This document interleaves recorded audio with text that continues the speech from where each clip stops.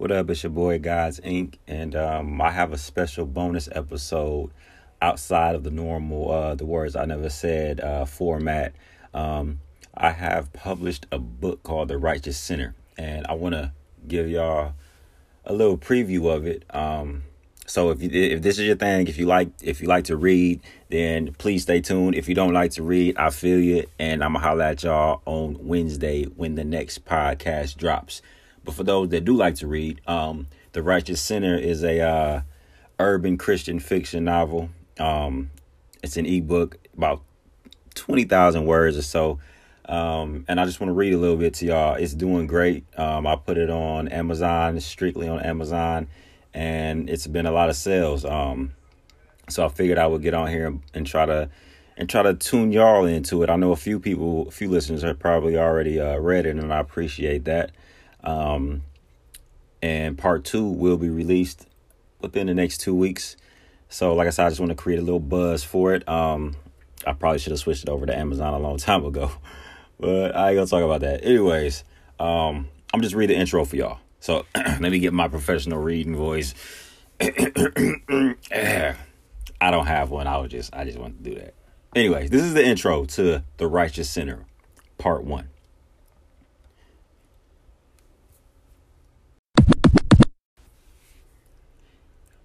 He gripped the microphone with an internal fervor that was ignited by the Holy Spirit.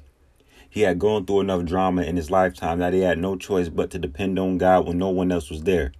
And the Lord said, you have to keep pressing on. Sometimes you have to be crushed just so that the greatness can come out of you. If Jesus Christ cannot escape that moment, what makes you think we can? The Lord said he has chosen to refine us through the furnace of affliction, that we will come forth as pure gold. There are some things inside of you that need to be purged. He paced back and forth across the altar as members of his congregation sprouted to their feet with their hands lifted straight to the ceiling, reaching for God. Beads of sweat rolled down over his brow and exploded onto his black dress shirt. Flames of the Holy Spirit flickered in his eyes, and as he looked upon his sheep, the organist danced his fingers across the keys. The drummer followed in behind him, tapping hi-hats while his sticks crashed into the snare. A few members broke out of their seats into a full sprint around the track-sized church. Other members shook their heads back and forth while they stood on their feet with stink faces, as if what they heard was just too spiritually on point to do anything else. "You better preach," another shouted. "You better preach. Don't let your mess define your message. We all go through. We all fall, but the point is to get back up. The word says, come boldly to the throne of grace that we may obtain mercy and find the grace to help in a time of need. Come boldly. You just sinned. Get in God's face and repent. Get up and come back to him. The devil wants you down after you messed up, but through Jesus Christ, the Lord said, get back up." He saw a glimpse of his son, CJ, and his daughter Tiara near the side of the sanctuary. CJ hated sitting close to the front. He had already had a hard time shaking the good boy image off his back while he was the pastor's son. The last thing he needed was to sit near the front of the church while his father preached the word. He heard it at home enough. Just as his father revved up again, CJ's phone buzzed with a text message.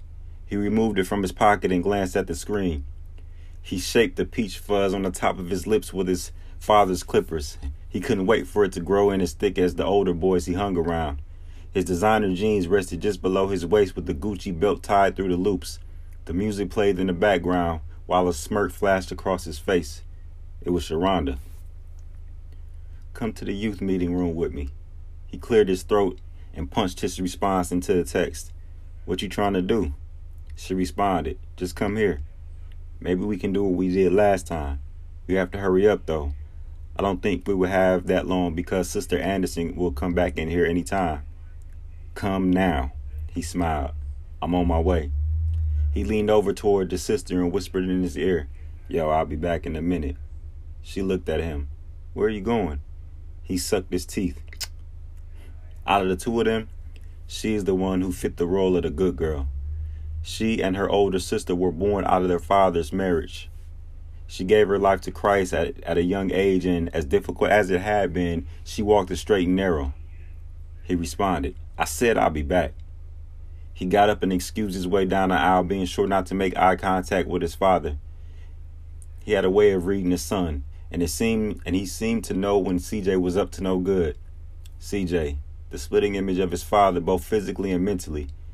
Tiara bowed her head as he walked down the aisle. Tears formed in the corner of her eyes and silently rolled down her cheeks like calm rivers of water. Lord, help my mother. Please, God, help her see the wrong she is doing. Help my brother steer clear of his sinful ways, Father. I know he loves you. He just needs time. Please be patient with him. Lord, my father and my stepmother. I know they are in a rocky time right now, but Father, I know that there is nothing too hard for you. Even when Lazarus died, you said he would live again. It is never too late for you to work a miracle, Father. Please help my family. Please. Moments later, she felt the hand on her back.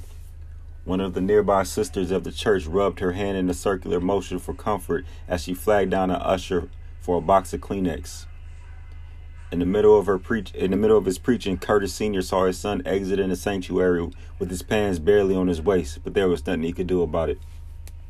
He looked towards the front row of the church. Cubic zirconia tears fell from Victoria's eyes as she looked towards her husband. She stood up, along with two other women, praising God as her husband tugged at emotions from the pulpit. Her heart filled with disappointment and anger as she watched the man she once loved more than herself pump life into everyone but her. She was slowly dying inside, and she couldn't find the words to tell him without breaking down in tears, so instead she used another way to help ease the pain. Something to take her mind off the drama that was cycloning inside the walls of her home, threatening to rip everything apart in a moment's notice. She lifted her hands and looked towards her right. He stood up with his hands folded behind his back, pretending to search throughout the sanctuary, but covertly stealing glances of her. She could feel his eyes on her. She welcomed it. He watched her from the pulpit as his pastor preached the word just a few feet in front of him. Davin was just ordained as a minister 3 weeks ago, but right now, the relationship he wanted with Victoria was more important than the commitment he had made to the ministry. He couldn't take his eyes off her. Even dressed modestly, she couldn't hide her figure. He tucked his bottom lip into his mouth and smirked, forcing her to turn away from him quickly. She grabbed a fan from the seat and pushed the air across her face to relieve the heat, except her fervor was coming from inside of her. Her husband was attractive, but Davin offered something else, something forbidden. Something that she hadn't tasted all her life, being raised in a strict household. Curtis Sr. had been the only man she'd ever slept with, but she was becoming far too curious to keep it that way. She lowered her head, and immediately the tears became real. She was caught in the middle of a battle, and she had no idea which way things would turn out.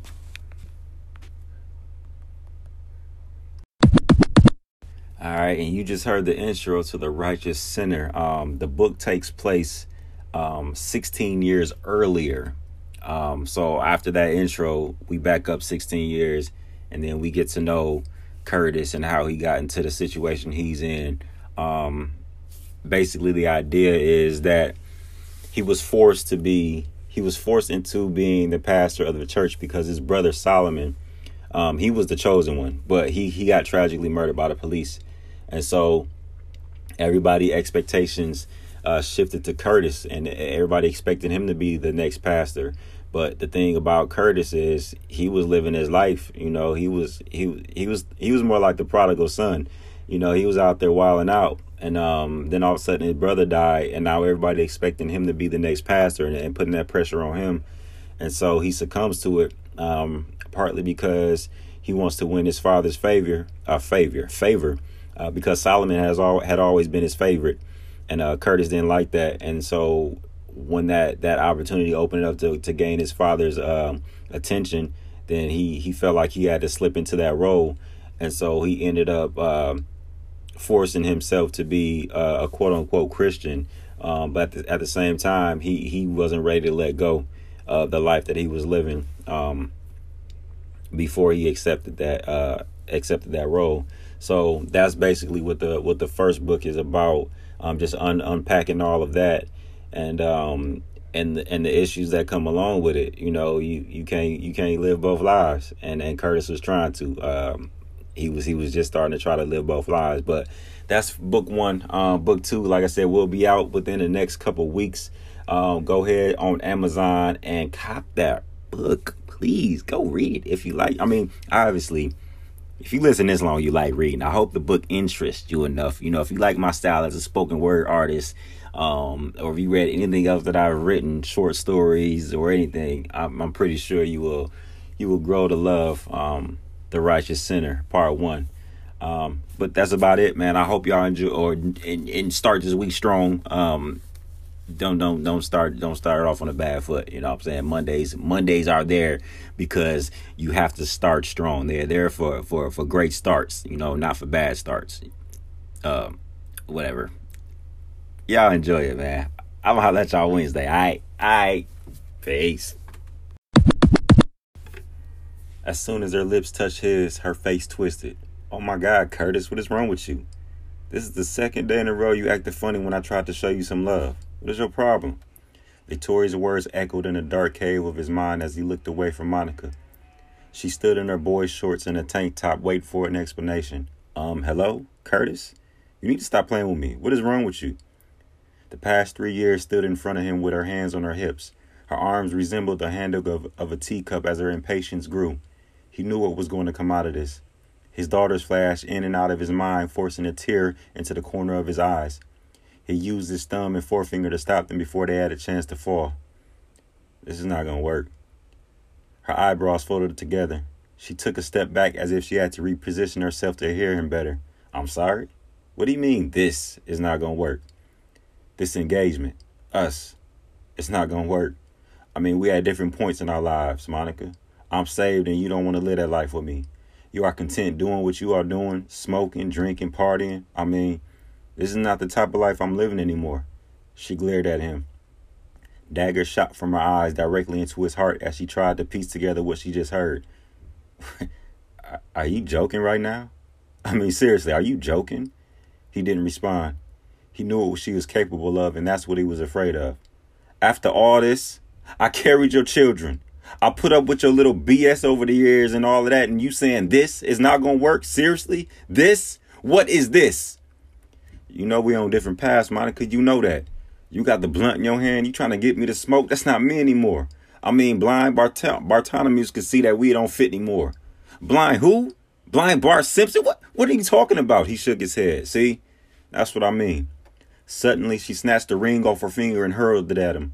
He didn't budge as the ring bounced off his chest and hit the ground. He knew what was coming. Tears blurred her vision as she moved towards him with her hands balled into knots. She struck him in the chest as soon as she was close enough. Get out! Get out of my house, Curtis! He took a step backwards as she continued punching and pushing him away. Get out! Get out and don't ever come back! Angry tears spilled from her eyes and rushed down her cheeks as she shoved him harder. Get out and don't come back. I don't want to see your face again. Do you hear me, Curtis? Don't come back. He turned and walked towards the door as she continued pushing him from behind. She slammed the door and shoved him out of her house. Seconds later, the bedroom window opened as she yelled obscenities and threw his things outside. Clothing, shoes, books, and personal items. She cried as he walked over and grabbed his belongings, his heart broken to pieces knowing that he caused this and deserved everything that happened to him. All he could think about was his daughters. He loved them more than life, but this would change things for the good. He knew that without a shadow of a doubt.